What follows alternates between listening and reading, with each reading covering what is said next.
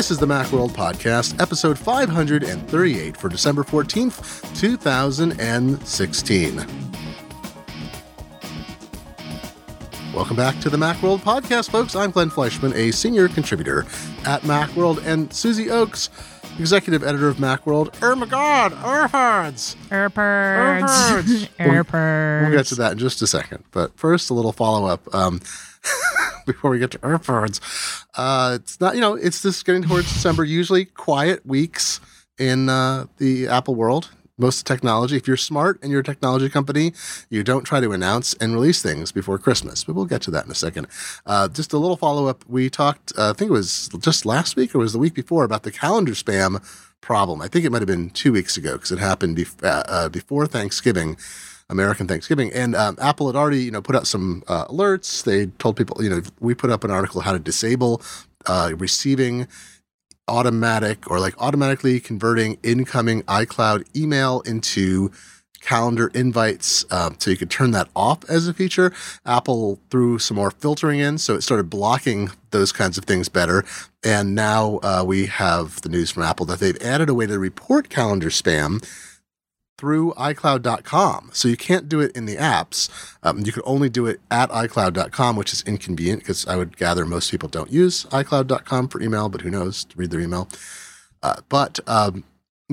haven't received any more of those spams. I've actually received relatively few spam of any kind through my iCloud since then. So maybe Apple turned up the dial. Have you seen any more of those weird, Ugg boots? I never got any. Oh, you never got it? Good. I mean, I Good guess for they you. figure if it's inconvenient to report, but they're going to cut. They're going to prevent a lot of it. And then only a small percentage of the people who would get it would bother to report it. So yeah, if I got some, I would probably go to iCloud.com and report it just out of aggravation. Like, I want to not have this happen to other people and myself. Yeah. Actually, related you're point. An altruistic, nerd. So related point on spam. Just a side note is Twitter did this big purge a few weeks ago of they tightened and changed their policies. We talked about it a little bit and made it easier to report accounts that were engaged in a bunch of kinds of hate speech. And in fact, I reported one incident against me. It was very minor, but it was pretty, it was definitely what it was. And the account was suspended. Boom. But I've also seen so much less garbage on Twitter. It's like, I don't know. I'm not the subject of a lot of harassment, but even the small level I receive, which is sort of steady but small, has seemingly almost entirely disappeared. So. Awesome. Spam. It's the spam season. Another question I have, this isn't exactly follow-up, but I'm wondering if there's a backlog at Apple stores in terms of getting repairs done and appointments. My wife was trying to schedule, so she dropped her phone recently, her iPhone SE, and she said, no, it's cool, the screen protector took the damage. And I said, we don't have a screen protector on this phone. She's like, oh, no, because she'd had one on previous models. Excuse me, we'd forgotten there wasn't one on this. And she has, I think, never broken the glass on an iPhone before. I'm pretty sure it's been never. So, and I bought an Apple Care protection plan. I don't think they call it Apple Care Plus anymore. I just found it as APP everywhere app for her phone. I buy it for all iPhones because even though buying insurance for hardware is often a bad deal, and you may, Susie, even try to argue me out of it. I don't know. Are you going to argue me out of it? I never buy extended warranties. I always buy them for iPhones. It's 80% profit for the companies who sell them. However, I always buy them for iPhones and laptops, but never for desktops or iPads. And the reason is because every Apple laptop I've ever owned, I've needed, I think every one but one, I've needed extended like year 2, year 3 major warranty repair, like keyboard, display, motherboard, whatever. So it's always paid me back, like since I don't know, for like years and years and years. So I feel I've got my value. And the iPhone, I just think the new plan is, it's $100 for the iPhone. I think it's up to the iPhone 6 and SE, and then it's $129 for later phones. If I remember right, 6 Plus and later. And you get two, with the SE at least, you get 2 incidents of accidental screen display breakage, right? And it's $29 to get it fixed, which is a pretty good deal. So, we went for that. But the thing is, we're trying to schedule an appointment, and I've heard this from other people too. We're going to, schedule a Genius Bar appointment at the Apple Store that is like 2 miles from us. And the next appointment, when we were trying to schedule on Monday morning, was Saturday afternoon. And it's a huge store. And so we look in the area, and like the closest appointment would be Thursday, like 8 p.m. at a store half an hour drive away. So I'd forget it. But, and I looked around, like they show you appointments at other stores and Apple service providers, and there's really like nothing in the entire Northwest. You'd have to go to Portland to get an appointment, nothing in Seattle or beyond. You have to go to Portland to get an earlier appointment and look even down to California. I'm just wondering if they're being slammed right now. Well, they have that battery replacement program for 6S, and I think even the 6, there was that touch disease thing. I can't remember what people were calling it. Oh yeah, it was the touch disease. Yeah. So, but that I think was a smaller amount of phones. But the iPhone 6S battery replacement sounded like maybe it was affecting a lot of phones. Oh. And I think they also might. I think they hold some appointments for walk-ins, so you might have better luck to walk in. And if they can't see you in, the next 15 minutes or whatever a reasonable amount of time is, I don't know if your Apple store is in kind of a shopping center. They usually are, right? Yeah. At the store that I go to, which is also in a shopping center over in the friendly city of Emeryville, they will take your number and text you or call you, so you can go browse around, get a coffee or whatever, and come back when they're ready to see you. So if you really are just like, the screen's broken, this stinks, I'm cutting my fingers every time I try to swipe right, you might have better luck just showing up. Oh, that's a good idea. What we think we're going to do is, because we still have her iPhone 5, which I've been using for testing, because the battery went bad, one of the buttons went bad. It's not worth, it's so old, it's not worth fixing and selling, and I wouldn't sell it to someone without fixing it. So it's been my backup test phone for iOS 10, because it'll run, it's not super fast, but it actually runs pretty well. And it also has the same SIM card size. So what we're hoping to be able to do is back her phone up, restore it to the old iPhone 5. She'll just have to keep a charger, like a USB battery pack, with her, swap the SIM in, and then actually send it back to Apple by mail. Get them to do a box. That'll work. Yeah, because that can you don't have to go to the mall 2 weeks before Christmas. That's exactly it. And there might be a backlog, but she's not desperate to have the SE, and this is the same form factor. So she'll just have to deal with a slower, weirder phone for a little bit, but have her phone number and all that. But it's interesting because I'm so spoiled by having the store nearby and Apple being so responsive that I just I expect, I need a Genius appointment, I can get it the next day. But I have an iPhone 7 Plus that I got for the photography, and I thought I'd bricked it. I'd done all the different things to try to restore it, and it was totally dead during an update. And I tried to schedule an appointment weeks ago, and it was like 4 or 5 days before I could get in, just to have them, basically I knew they were going to swap the phone. In the end, it turned out to be a USB-C problem. I probably mentioned I was unable to do the kind of emergency restore, like the was a DFU reset or something. It's a complicated thing you have to do, but it would not work over USB-C cables of any kind. No way. That stinks. And I'm not sure if it was particular. I was using Apple's USB-C to Type A adapter and an Apple USB Type A to Lightning cable. So it wasn't even anything weird, and could not get it to work. Plugged it into my Mac Mini directly through USB Type A, and was able to restore it. Oh my God. So let's go on to the exciting news. We have a few different things we're going to talk about this week. So AirPods are out. We're going to talk about the OS updates and a bunch of stuff to do with TV, the new TV app, and a few other things. So let's start with AirPods. Oh my God, ARPods. I'm excited. I'm excited about the AirPods. Well, have you had one for testing? I can't remember. You got I got to test it on try site. them in the demo room there at the events, and then that was it, because we didn't get an embargo test phone from Apple. They sent us a 7 Plus for the camera testing and review after it was out, but we didn't, like, the people who got them early to review them for the first round of reviews, they all got AirPods, and I was mad jealous, and I still am.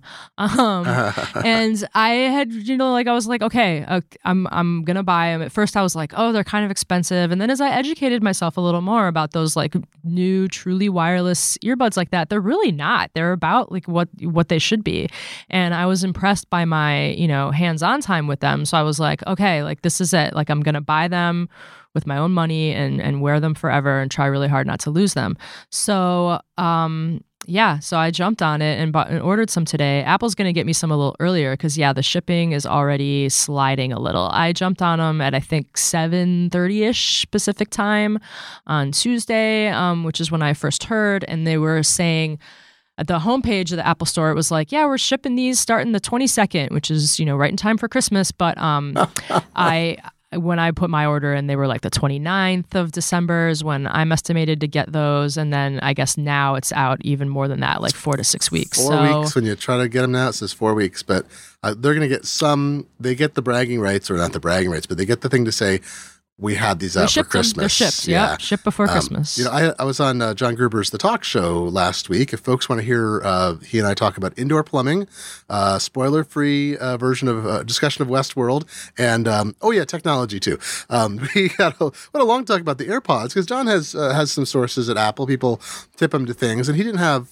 He's written about this on during Fireball. Also, it seemed like something went terribly wrong when they scaled up for manufacture is what it felt like, because they had production units for reviewers. So those were, early off the assembly line things. They didn't hand make up sets of these, but they had a very small number. And my suspicion was when the delay happened, there's this incredible problem when you take something from prototype into production. There's all these stages as you get to where you start to make 1 million of something. You make these small quantities, they test them in different ways, then they start moving more and more towards the actual thing that's being made. And what can happen is this dooms Kickstarter projects, and it dooms products from multi-billion-dollar companies too, is that there's some part of the manufacturing process that didn't reveal itself that at large scale manufacture, it would be either erratic or inconsistent, or it would resist automatic testing. So you'd pull, these things, like in the case of AirPods, I am sure they come off the assembly line, they're hand inspected very quickly, and they're dropped into a machine that does a bunch of automatic testing. And the idea is, I don't have inside knowledge. Just know this is how manufacturing stuff works. There's some, they'll pull samples to do hand testing, and if then there's problems, they pull more samples. But everything goes through some kind of process to check that it actually works. And it's not, if you're making 1 million of something, a human being is not touching each of those to test it. Anyway, so my suspicion was something happened at some stage. Either it turned out they couldn't make, some connection didn't always get made, or when they did the automatic testing and then they tested samples of those, the yield was 70% instead of 93% or 99% or whatever they were looking for. And they had they spent obviously weeks and weeks trying to solve whatever that problem was to get up to a yield where they could then manufacture them and release them and not be worried that people would get something that worked erratically or not at all. So that's my suspicion. The problem could be the earbuds or the case. I mean, Apple's also making this charging case that the earbuds, you just drop them in there and they'll charge. But I mean, that has to work every time. And then, the case itself is like a little battery with a charging port on the back. Do you charge it via Lightning? Does it have a Lightning port? Yes. Oh, okay. It has a little Lightning port on the back. And then I think there's a little indicator where it'll, light up how much charge it has left. The earbuds are supposed to last for 5 hours. And then the charging case should be able to hold about 24 hours worth of charges. So, that's amazing. Okay. Yeah, so there's a lot. It's pretty complicated. It's not just they ship the Beats earbuds. Why can't they ship these? But it also is frustrating when they said don't worry about losing the headphone jack because we've got something for you that's going to solve that problem and be so amazing. And then you couldn't get it right away. So, but it happens. I'm excited to get them, and we will review them on Macworld as soon as we can. And then FYI, of course, Samsung is dropping the headphone jack from its flagship phone. And everyone's like, oh, yeah, that makes a lot of sense. Yeah. Headphone jacks are so, why would you need a headphone jack? It's still annoying. I'm going to see what it'll be interesting to see when those reviewers get them, what Samsung's, in the box solution will be and what those reviewers will say. Because I think it was kind of there's the backlash to the headphone jack being removed, and I get it if you agree with that or disagree with that, but then there's the backlash to the backlash. people are wrong to be perturbed by it, and that's so annoying. Well, I think it's making it into a deal. It's I think no headphone jack is a deal breaker if you don't ship an adapter, which they did. Yeah. And the adapter's fine. Like, I've only really been caught without, being able to do something that I used to be able to do that I couldn't do. Like, I've only really been caught like once or twice since I've gotten my phone, That's which pretty isn't. good. Yeah, that's pretty good. But my thinking too is that I think the AirPod, John's statement is the AirPods were been under development for like 3 years, right? So they have been trying to time these, and the way iPhone and other manufacturing schedules work. I mean, this is the iPhone 7 features were locked in 7 and 7 Plus long in advance, obviously, because they need a lot of time to ramp up to get to production in quantity. So, the AirPods ostensibly worked reliably enough like a year or more ago that they were willing to take the headphone jack out and rely on them. So something that intervening time, it was really a problem. My thinking is, had they had the AirPods out, let's say in April of this year, Apple had an event and they said, oh, and here's one more thing. The new AirPods. The AirPods eliminate the need to have a headphone jack. You can have one on your phone or not, but the AirPods work so magnificently you won't even want one anymore, right? And then 6 months later, they removed the headphone jack and everyone's like, oh, well, the AirPods are already a solution and they ship a Lightning, and Apple could have also said, and they're shipping a free adapter. Like, if all that had come out in this right sequence, people, the amount of like outrage and anger and disappointment and confusion, like all of that would have been reduced. But I don't know if the AirPods slipped, and I think they meant to introduce them at the same time. But I still think if those had existed and been like, you can get high quality wireless ones designed specifically to work with the iPhone. But I don't know if the iPhone needed changes to better support the AirPods, because the AirPods have that custom chip. So I don't know if that is part of the issue. But the AirPods work with any iPhone, right? Or most iPhones? They work over Bluetooth, though. I think they go back a ways. Yeah. Right. But so I mean, they will work as regular Bluetooth, headphones. You can pair them to other devices. There's chicken and egg there, but it just seems like Apple almost set themselves up for people to be irate, because they could have, there's so many ways they could have hinted or leaked that an adapter would, like, if everyone knew in July that a free adapter, a Lightning 2 analog adapter, was going to be included with the phones. If that had been leaked out strategically, I think it would have also diffused. Here's a picture of it, yeah. I mean, that kind of thing. Like that, they do that. We know they do that to major publications. So anyway, well, let's move on, shall we? I had one more thing. AirPod? AirPod. No, I just forget. AirPods, they're an amazing advancement. Well, then we hear also yesterday that Monday that Beats has a headphone set that's being delayed. I forgot about that, right? Beats has got the X, I think, yes. X, and so those have been pushed back as well. Earphones, headphones, hard to make. So speaking of updates, things happening, lots of OS releases. So while we're recording this, OS 10 is about to ship like imminently as we record. Mac OS, excuse me. 26 minutes to a Mac OS 10 update. We're giving you the inside baseball on how this is made. I got a little briefing. So technically I'm not allowed to tell you this, only through the magic of podcast editing. You're not going to hear this until much like long after the embargo. So here's the scoop. That's no longer a scoop. So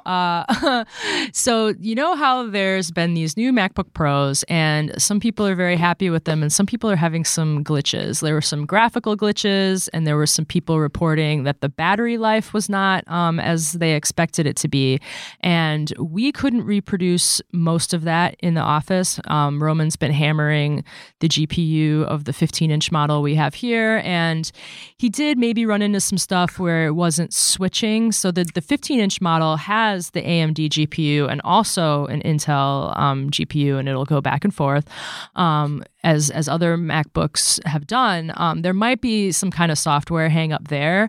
And so Apple says that 10.12.2, which is the update coming out Tuesday as we're recording this, will fix that graphics issue. That shouldn't be a big deal. Some of the MacBooks shipped with system integrity protection disabled. It'll fix that too. Yeah, so you don't have to go in and turn it back on yourself. Sidebar there, the issue is if you get a Mac without SIP enabled, you don't know. I mean, it's a chicken and egg thing. If you get one, you don't know at what point in the process SIP was disabled. So if you know that if Apple images the Macs and SIP is enabled at the factory, then you don't need to worry ostensibly that at any intervening point, anything's happened to the computer that would have changed critical system files and certain directories that system integrity protection protects. So if you get a computer and SIP's disabled, it's like, wait a minute, like at what point in the process was this not protected? It has that sense of like, your computer being intercepted in the mail. So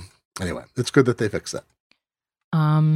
Yeah. So oh, okay. Yeah. The big news, though, is that so Apple was looking into the battery reports, and they didn't really find anything wrong, which is like, we haven't found anything, but obviously we only have 2 MacBooks. Apple's getting a lot of data from tons of MacBooks, and they're not really seeing it. But the problem might be that, one thing they think it might be is that the battery remaining thing is just like wildly misleading. So you have sort of 2 ways to show how much battery you have left. There's the percentage, which you can show in the menu bar.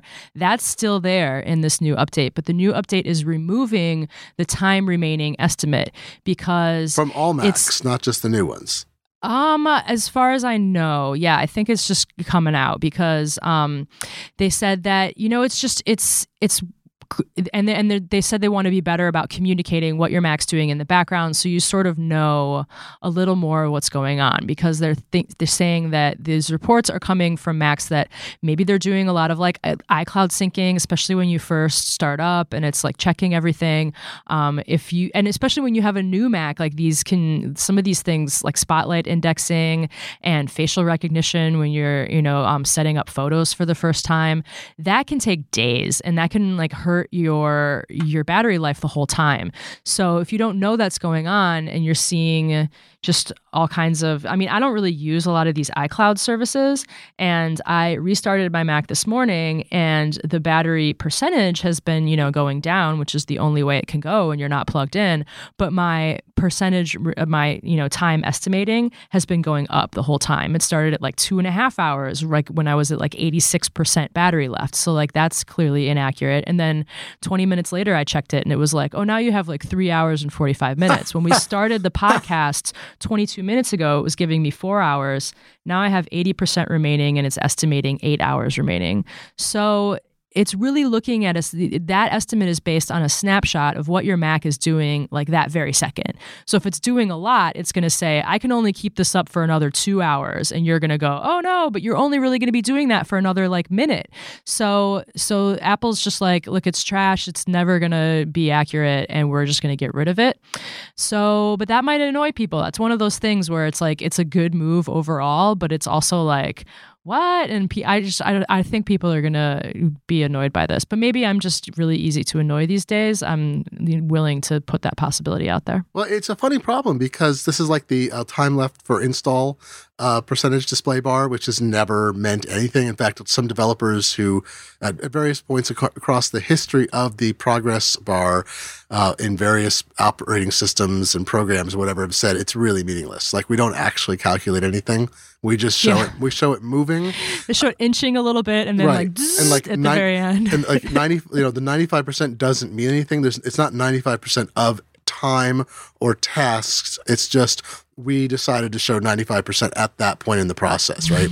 So you don't give up on us. Yeah, but it's weird with the battery thing, with the number of devices Apple has to test, and even they could be gathering and sending anonymous information with user permission of what the correlation is on different devices between what the percentage time and how rapidly it depletes, and they could based on certain tasks that are running. So I don't even think they have to use machine learning because kind of crowdsource it. Yeah. Well, yeah, because crowdsourcing would work versus like if you've got information from 100,000 machines running Adobe InDesign, and you can watch while people have InDesign in the foreground how rapidly battery depletes, or Photoshop or whatever.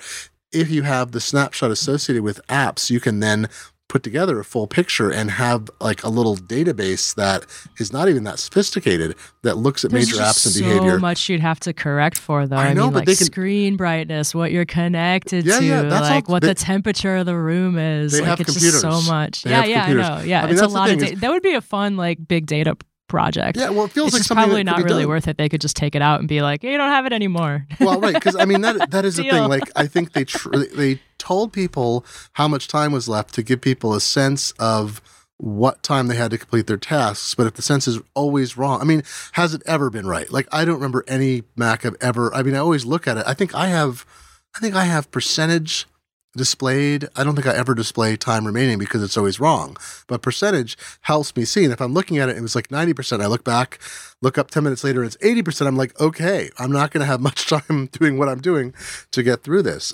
There's also the factor that batteries age. And so my 2015 12-inch MacBook, which I bought right when it was released and around, I think I got it in April 2015, its battery capacity is down to, I think it's 85% now. And I use a battery utility for testing USB USB-C battery packs. And so I'm very aware of how much battery life I have because I'm trying to look at the capacity left and so forth to test and see what capacity various batteries I work with have. And anyway, it's just a thing that, like, over time, your battery, as it can hold less power, you have a different kind of curve of what's going to happen too. Or if there's any discontinuities or problems, sometimes you can have a battery that works fine, but it drops like 10% in a matter of moments because of internal issues. So it doesn't overcharge, causes the problems.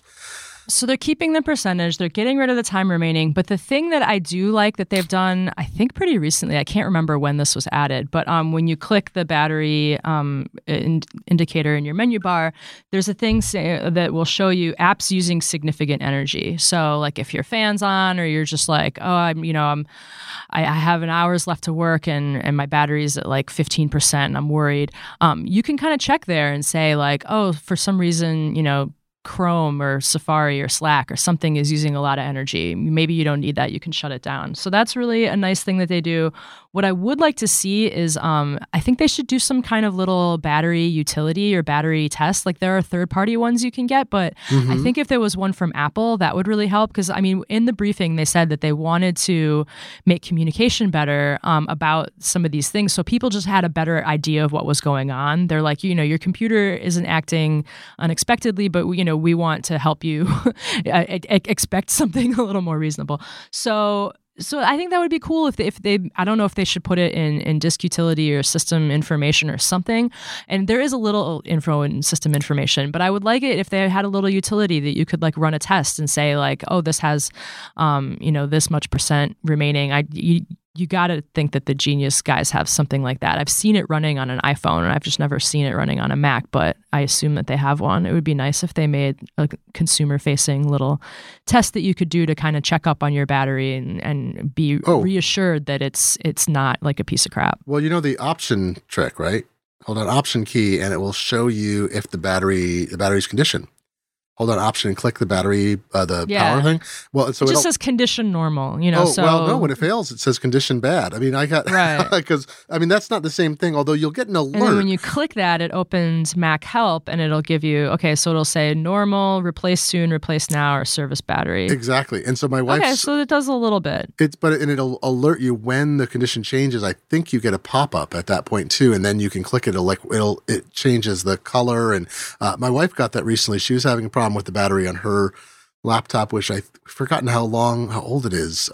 She has the problem, which I have the same thing with laptop keyboards. Some of her keys are actually eaten away because she types a lot. Yeah. And so do I. My 2015 MacBook, 12-inch MacBook, it's a year and a half old. Some of the keys are illegible already, which I find unacceptable. And because I bought AppleCare for my laptop, I'm going to complain about it at some point soon and say, this is not, this isn't normal wear and tear. Like the keys should not wear out within a year and a half. You got to be kidding me.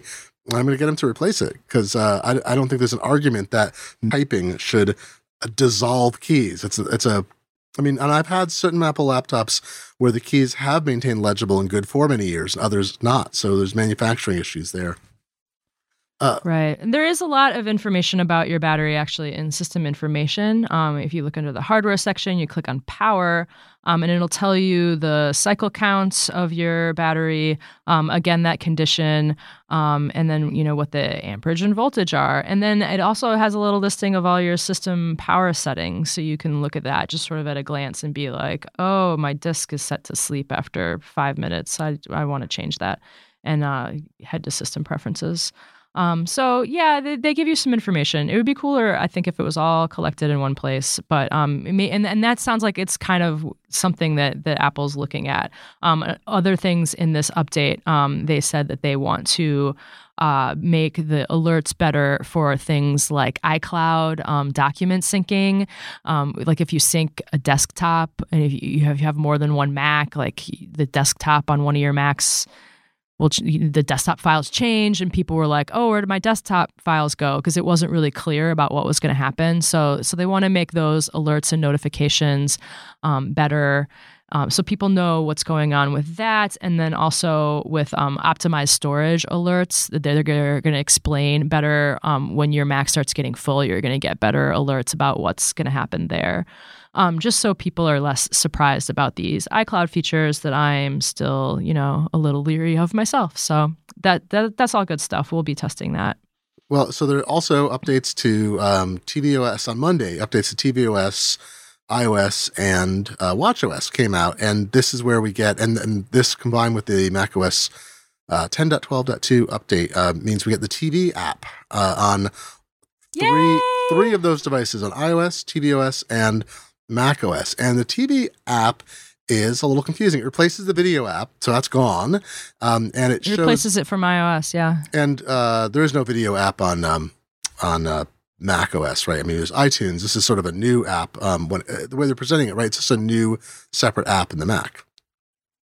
Well, we haven't gotten the Mac update as of this recording, That's right. Yeah, but I think it's gonna probably change the iTunes interface a little bit, but we'll follow up on that. Oh, that's right. I'm blank. I'm saying this wrong, right? It's really iOS and tvOS, but we're not sure how it's going to affect, of course, right? macOS, because you're using the iOS, the iTunes interface. So I've worked a little bit with the iOS and tvOS versions, and so one of the pieces of news that came out since our last podcast was Apple announced, earlier this year, before the second release of tvOS came out, they said, "Hey, we'll do single sign-on. That thing that we promised, it's going to happen." Like, great, it's coming later. Okay. And single sign-on means you sign into your content provider, like a cable company or a satellite company or whatever, or an online TV provider like Sling TV. You sign into that, and then all of the different apps that require some kind of service subscription recognize that. And so companies have to update the apps, and Apple has to integrate it and all that. But the idea is, if you're, say, an Xfinity Comcast subscriber, you sign in once, and then you never have to re-authenticate yourself to all these different things that your tvOS or iOS knows that you're a blah subscriber, right? Right. So then it got announced. And it turns out, like, Xfinity isn't part of it. Time Warner isn't part of it. Yet, right? Yeah, it's a slim pickings so far. Yeah, it's like Hawaiian DirecTV. Telecom. Yeah. Yeah, so I think those guys will come. DirecTV isn't small. And DirecTV and Dish are part of it. And CenturyLink Prism, which is a very small provider, but it's in a lot of areas because CenturyLink has a bunch of territory. But it's, anyway, yeah, so it doesn't have seemingly the major cable providers. Well, they have to share data. I mean, I enabled it last night with Sling, and you have to click through like there are several screens of like privacy, things, and it's sharing data. So I think that might be the whole, I mean, who knows what the holdup is, but yeah, so they're rolling it out, and it only has a few to start. But I mean, with a lot of the things like this that Apple rolls out, I could see them adding them pretty quickly. But so here's the thing. It sounds like it's awesome for people who aren't cord cutters because, if you have Dish or like most of those are going to be cable subscriptions, but there already are a couple over the top online only things. I don't expect, some of those to work. Like I would be shocked if PlayStation View like showed up in single sign on, but Sling TV is there. Okay. And I have a Sling TV account, and this is basically made my wildest dream come true, which is so I went to Sling TV and I signed in. I signed in single sign on, and then there's a thing saying like, show me all the apps that are compatible with this service, with the service that I have that I've now authenticated on a tvOS wide level. It only showed me one app, but it was the best app of all. Oh yeah, it was FX Now, which contains Simpsons World, and I now have access on my Apple TV to every single episode of The Simpsons.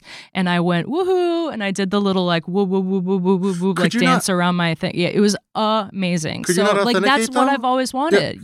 No, I was in. Could you not authenticate before with the Simpsons World app?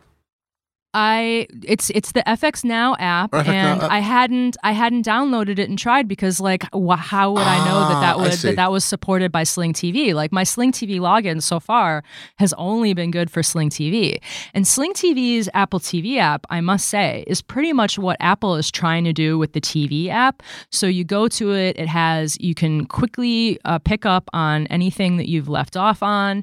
You can search any channel across the whole service, and then it'll jump to live sports. There's a whole menu that'll show you all the games going on now, and you can save channels to like your favorites list and jump right to those. And then it shows you an unfortunately like hard to scroll, like side scrolling list of everything you have access to. So the only thing you're missing from Apple's TV app implementation is their like, hand curated list of like things they think you might be interested in, which I know it just launched, but it showed me The Simpsons like 8 times in there, and I'm like, I'm aware of The Simpsons. Like every single thing, it was like top TV, The Simpsons, TV trending, The Simpsons, like just all the stuff. I was like, I know. So anyway, like, and I'm a big Simpsons fan, as everyone who listens to this podcast already knows. It was very generic, though. I should distinguish. It was. I think it should get better. It just launched. I'm being very harsh, but so the Sling TV app, it's like I had this whole like nice little kingdom of TV, and we watch a lot of stuff in there. But the TV app is, I like how the single sign-on has kind of broken me free. So now I can go to the FX Now app and watch all the Simpsons I want. There's a really nice interface over there. It's nice to have that choice. So I was playing around with Apple's TV app.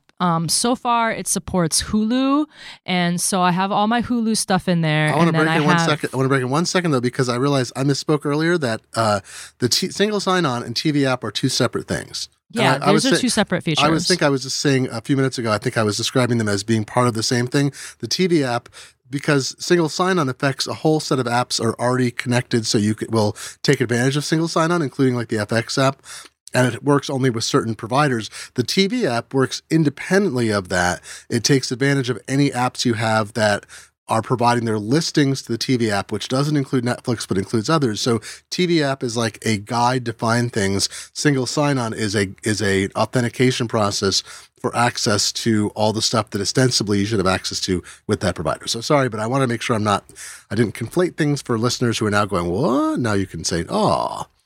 Yeah. So the TV, it's exactly. They're very separate. So I have single sign-on with the Sling app, but the Sling TV app isn't yet integrated with the TV app. With Apple's TV app, it'll show me what I've left off on, and you can add things to like your kind of, sort of system-wide queue, but it's not really system-wide. It's like, whatever supported. So there's no Netflix yet, but there is Hulu. And then everything I'm watching in Sling like still stays in Sling. But when I'm using FX Now, that app, to watch The Simpsons, which again I've signed in with my Sling credentials, the FX Now app is supported by Apple's TV app. So that I can, jump right back into the episode I left off in directly from the What's Next screen of the TV app. And Apple kind of wants to make that your home screen a little bit. So the button on your Siri remote that has the little picture of a TV on it, you used to be able to press that and get a shortcut like back out to the home screen of your Apple TV interface.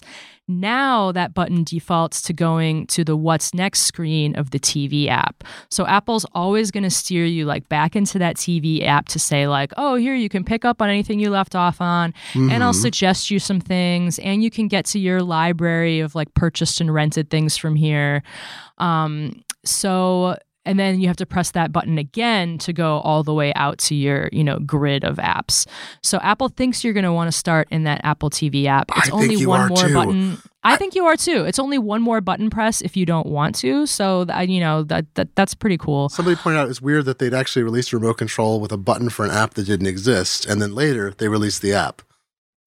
Yeah, I mean, like that, and that I use that button to turn my TV off too. Like you press and hold it, and then you get the little sleep icon, and you click the trackpad, and it puts your Apple TV to sleep, and then it also switches my connected TV off. So I dig it. That started working for me. For a while, for some reason, even though I have HDMI-CEC and it's all connected, for a while I couldn't get the home button or the TV button did not actually power my TV and the Apple TV on at the same time. And at some point, several months ago, I don't even know when this happened, suddenly it started to work. And so maybe Apple released an update. Any button on the Siri remote, I can just pick it up and hit any button and my TV will pop on. And then I just use that TV button to turn it off. It worked for me. But I think the TV app, my comment, and we talked about this as longtime listeners, remember, is when I saw the TV app, I thought, well, that's really what the tvOS should be. It should be a series of apps or screens. That's kind of what like it is that. On like a Fire TV. Yeah, like the Fire TV has a really nice home screen, and that's exactly what it does. The app-oriented interface, I think, is Apple's biggest problem, is that it is stuck into a mindset in which people see a lot of apps. And I think I think watchOS, that was the problem with watchOS 1. It was, hey, here's a bunch of apps in a screen. It's like, well, no, I don't want the apps. I want things to do. And I think iOS still suffers from that. The Springboard, where you see all the pages and pages of apps, I still think is a sucky way to sort. The fact that you have to do all this sorting. If you have 50 apps installed, they want you to drag crap into folders. Don't do that to me. I'm a human. You have computer resources. Or don't take those Siri app suggestions are getting pretty good. It's usually pretty good at guessing what of the 4 apps it shows me at any given time, like the chances that I want one of those 4 is pretty high. But it's using Siri. Apple is using Siri as a bandage to it's like a workaround to a fundamental Google interface Now cards problems. Are better. Yeah, they have to, Apple really has to rethink its interface. And I think TV app is the first step towards that, because I'm not saying that you shouldn't have access to an app, a screen of apps or folders or whatever, but to me on the TV, that is the least efficient way. I want to know what's available, even if it's a grid listing, for crying out loud. I use the Channels app, which has only gotten better and better. Channels lets you there's an iOS and a tvOS version. It lets you tune live TV through a what are they called? Silicon Dust.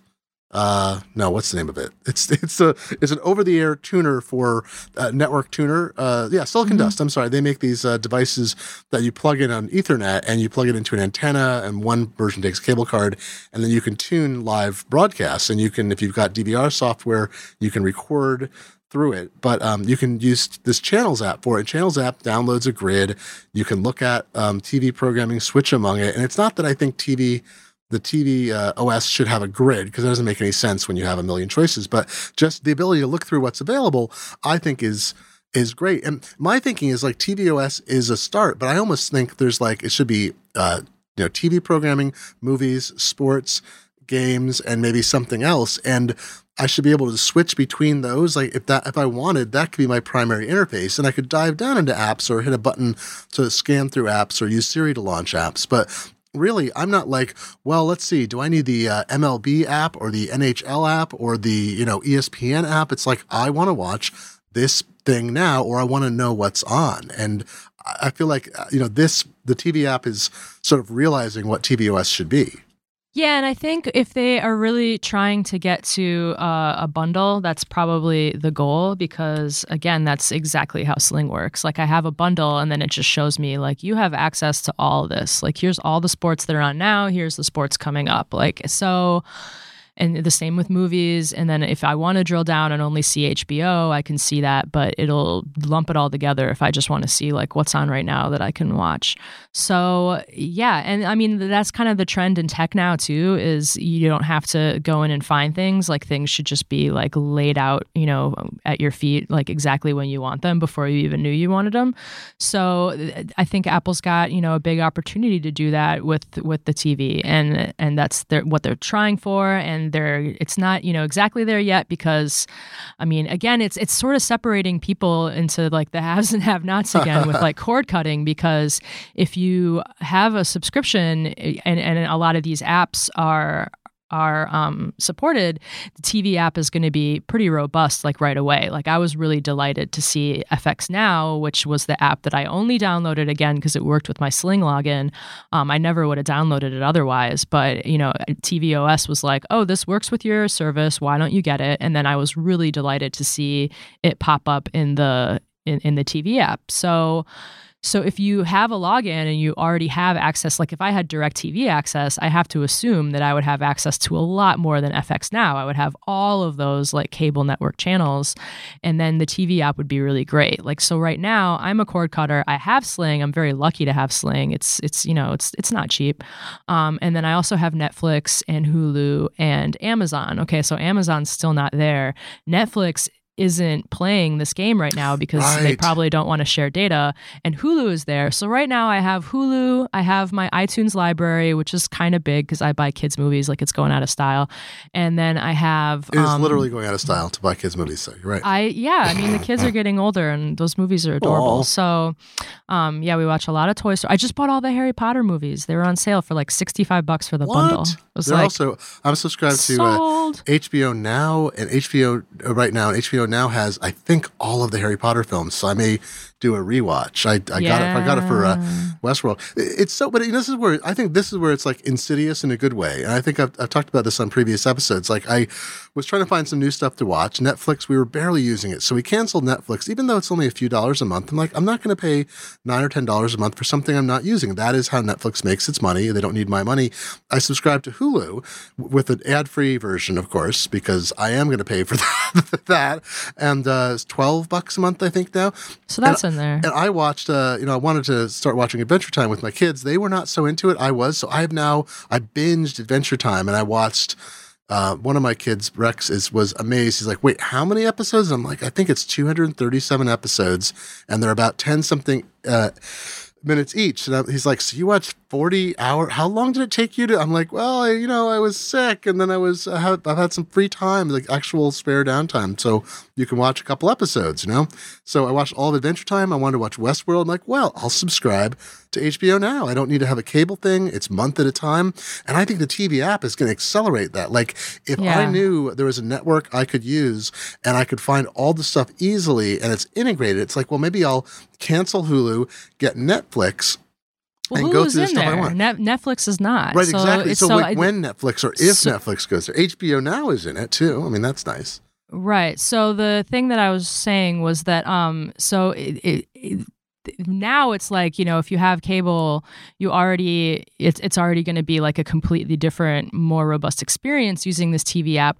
The thing I'm really worried about is once Apple launches their own service, if it's going to be like now when you try to use iTunes as a non-Apple Music user and you just feel like kind of a second-class citizen because it's so tailored to like using their service and only their service that, I mean, I don't think they'll like stop supporting, other things like Hulu and stuff in there. But it might be like you're trying to use, a table with two legs or something.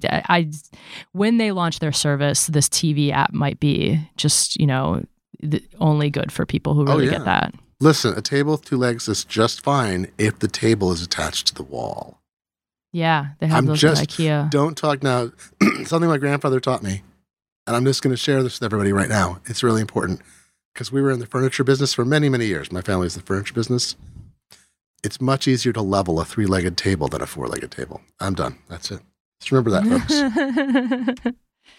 When people say a third wheel, like that's incorrect because a third wheel stabilizes the crap out of any vehicle you put a third wheel on. The expression is actually a fifth wheel. But think about it. Three which legs. Which really adds nothing. 3 legs good, 4 legs bad, just to paraphrase Orwell. Third wheel good, fifth wheel bad. People misuse that all the time. You can use the fifth wheel to turn, though. The 4 wheels can be fixed, and the fifth one can be your rudder.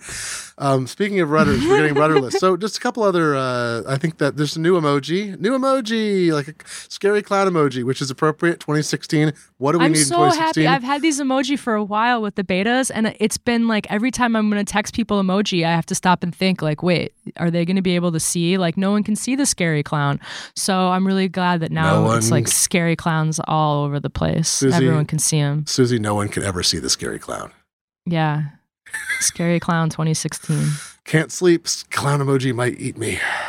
Yep. What's your favorite new emoji? Oh gosh, I haven't spent enough time looking at them. I usually like the new animal ones. I shamelessly reposted my emoji guide that I made from the beta. The only one they changed was they made the peach look more like a butt again. That was good. Thank you, Apple. I kind of like the David Bowie one is awesome. The David Bowie one is amazing. I'm so glad you said that. It's really sweet. That's the best sweet. One. It's like the best.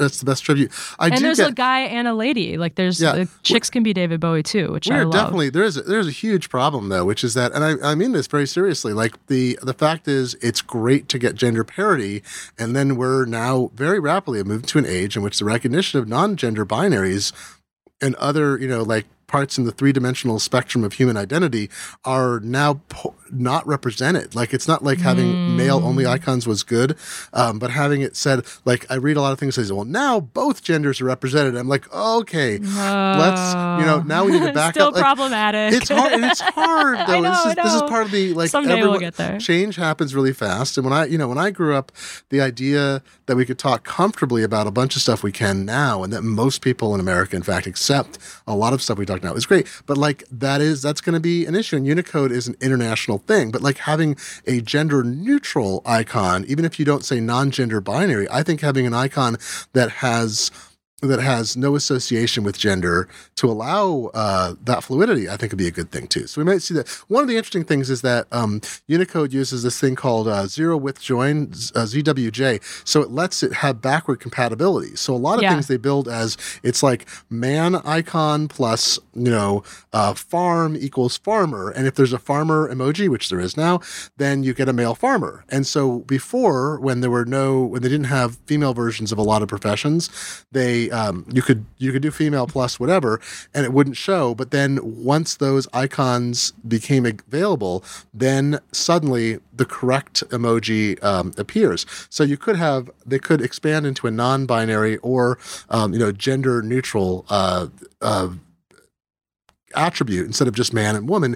Use zero with join, and then you could use that plus things to make sense, and then over time as more are drawn and added to the set, then those simply replace it and they become just a part of emoji. And I think that's clearly something that will eventually happen, but boy, it's a big process. So we can when I first got 10.2, I was texting all the new emoji to Caitlin, and she was sending me back screenshots that were like, oh, okay, so this one just shows up as a blank square. But yeah, some of the other ones like that were, new gender options for things that existed, or like ones that were kind of a combination of new ones, of like existing ones. Those were showing up, as like two emoji kind of squished together.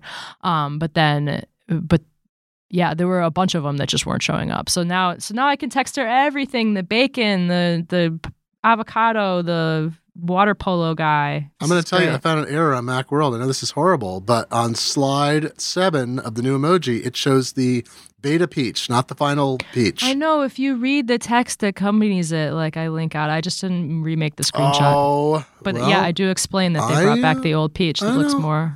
I'll put in a new slide that just shows the evolution of the peach through the betas.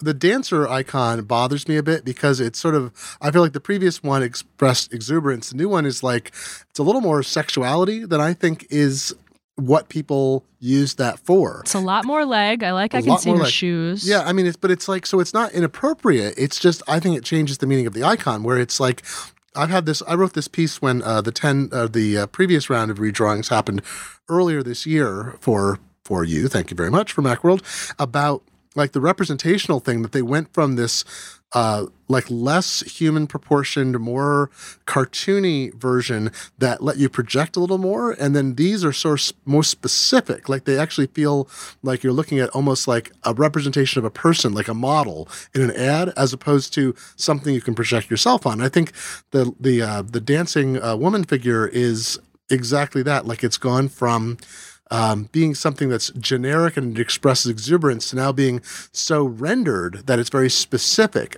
And so it lacks the same utility it had before. And I'm Umberto Eco for Semiotic Talk. This has been Semiotic World. I love food emoji. I love whenever they add them because it's just so much fun to be able to. What's your favorite? Did I ask you what your favorite emoji is? I'm sorry. What's yours? Favorite new one? Oh, my favorite new one? Oh, geez. I still like the lion one from last time. The lion and the unicorn. The lion one is so it was cute. Very sweet. It looks like the lion, the way it's drawn, looks like a cat dressed as a lion or a dog dressed as a lion as opposed to a lion. So it's sort of adorable. I'm really happy about peace sign. And then, of course, the David Bowie one is amazing. The shrug one is pretty good, but I have a text expander snippet for like the shrug, emoticon. So I use that a lot. I haven't gotten sick of that yet. And then the neat whiskey just makes me want to drink. So I remember going back earlier this year when I was looking at the icons that they hadn't updated, and it's really fascinating.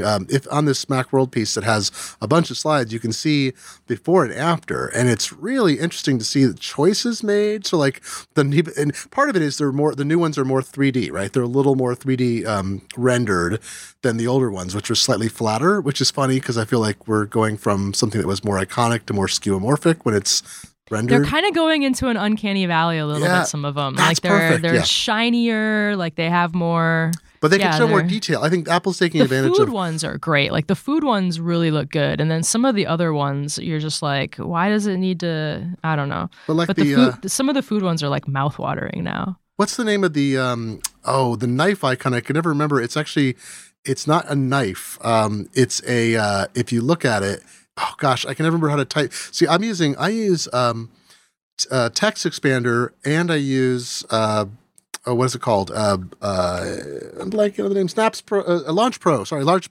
Launch Bar. I'll get the name eventually, which lets me type in emoji, but you have to type them in with the exact name. So you can't type in poo. You have to type in pile to get the match in Launch Bar. Yes. And the hocho. It's a hocho. It's a versatile knife that's commonly used in kitchens in Japan. I think we have a hocho also. No way. You have to type that? You have to type in hocho. And I never remember this. I know it's silly. And it's funny because if you use Apple's emoji selector, you can use the search feature and just type in knife and it has more matches. But the thing I was realizing, like even when you look at that in the new drawing, it shows like it has those rivets on the handle. Yep. The previous one was more simplified. So everything, I mean, not exactly everything, but it's funny to see the evolution of symbolic expression that's tempered by the rendering capability of the devices on which it's shown. Floppy disks have never looked better, though. I got to say, Yeah. I'm ready for those floppies. Yeah, they even redrew like the VHS cassette, which is just like, who even uses the VHS cassette emoji, and why does it need to look a little different? I actually think the old one looks a little more like a VHS cassette, but I haven't seen a VHS cassette in years because, come on, like I even feel weird saying VHS cassette. Like that's just... Yeah, so like these are they're pretty good. Like the candle like is dripping wax now. There's just so many little subtle changes, but they went for realism. I think I think either the best job or the worst job would be working on an emoji design team because Facebook has it. I think Twitter has its own. Doesn't it have its own native emoji? Facebooks are terrible. I don't like Facebooks are so ugly. And I feel bad. I think our friends at make Tweetbot at I'm blanking on the company's name. No, it's not those folks. It's Icon Factory. I think Icon Factory did a set of Facebook Twitter ones, effect. but I don't know if it's Facebook for the website or if it's a different set. But I feel like there's a lot of quality variation. And then like the Samsung ones are really weird sometimes. But so I don't know if it would be like a great job. Like you would just spend all of your time like looking at drawings and talking about, will you be talking about these issues of representation? And then you'd have the joy of drawing like, well, here's what this lantern should look like. Like, oh no, it shouldn't be that lantern. It should be this other lantern. Oh, that's amazing. Now this came up. I was having discussions recently about like the difference between, it's like the Steve Jobs level of perfection, right? Oh, I wanted to tell people, this is something I had forgotten. In the last week, this site called Campaign, did you see this, Susie? This is about the 10th anniversary of the I'm a Mac, I'm a PC ads. Yeah, I saw some people talking about it. It's neat. It's a long 2-part oral interview with many of the people, including Justin Long and John Hodgman, who were involved in creating or performing in the ads. And I didn't realize it had been 10 years. The ads ran for a few years and they kind of petered out. They sort of closed it down, but it describes I know Steve Jobs was a maniac, but reading this, they worked on the campaign they were trying to find a new campaign. I think they said 9 months. And every week they were presenting like 10 to 15 fleshed out ideas to Jobs, not like sketches or talking, like actually implemented and sometimes even shot as ideas. And he would complain about like reflection on the screen in the ad comp he was seeing, right? So so as McCann Erickson, that sounds like these people almost went out of their minds. And then finally, this one guy working on the campaign had just seen, like, he had a much younger sister, and he went to her school play, and he said, I just think it's great where, like, your part can be a rock. Like, you're on stage, and you're a kid, and you're in, like, you're not even dressed up. You're like, I'm a rock. And they started talking about it. They're like, oh, that's it. Someone could just get up there and say, I'm a PC, and I'm a Mac. And I thought, I never heard that story before. And how sweet that that's the origin, because those ads had an incredible sweetness and friendliness to them. So I recommend, folks, I will find the URL and plop it in show notes. But it's a long read, so you got to have some time there. But I found it very charming, and there's some great insight from the not costume designer. I'm forgetting the name of the part. It's like a role. It's a wardrobe stylist, right? The person, she was responsible for styling the ads, and she did not work with Jobs directly, but she had to take the direction via all the other people working with him. And it was things like, the degree of specificity of what he wanted on what people were wearing is extraordinary. And anyway, they would shoot like several commercials in a day, and then some of those would never air. They would had all these guest stars. They had James Carville and other people did guest spots, and those just never met Steve Jobs' threshold, and so they didn't air. So anyway, incredible story about what I think is still a charming thing. And the thing I'll bring up is just that, like, what everyone comes away from those ads thinking, I think, at a certain age is John Hodgman was the more sympathetic one. Yeah. This is a funny campaign where you're like, well, I feel bad for PC. It's like, oh, no, I'm supposed to feel that Mac is cool. But Mac was, slightly... Hodgman was the heart. Like, Mac was the straight guy. Like, he wasn't, That's true. I mean, like, you got what they were trying to tell you, but they were only good because the PC guy was so funny. It's true. And it's amazing. Apparently Steve Jobs saw Justin Long in Herbie, Fully Loaded, and said, A, I want to see Steve Jobs watching that movie in the theater or whatever. And B, he said, the movie's terrible, but Justin Long is an up-and-comer. He's going to be a star someday. We need to get him. He's the right person.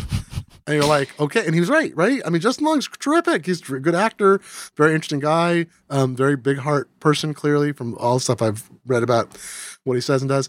And they were auditioning, and Hodgman was not an actor. He'd been on The Daily Show at that point a bit.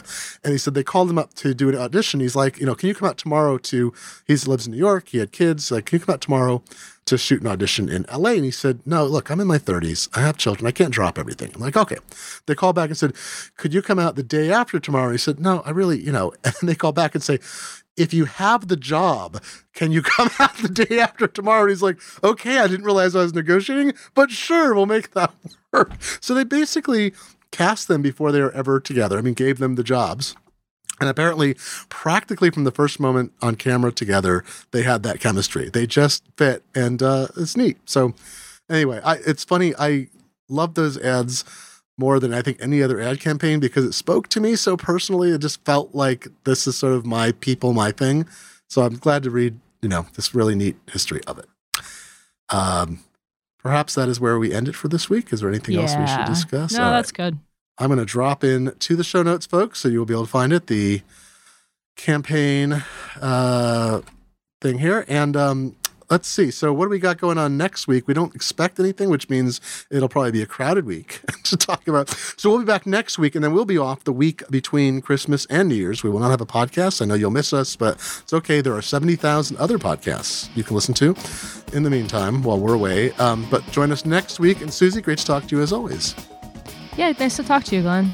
Pleasure. And I have been and remain Glenn Fleischman, your stalwart podcast host. And this has been episode 538 of the Macworld Podcast for December 14th, 2016. Join us next week, but not the week after. But then again, join us the week after that. And thanks for listening.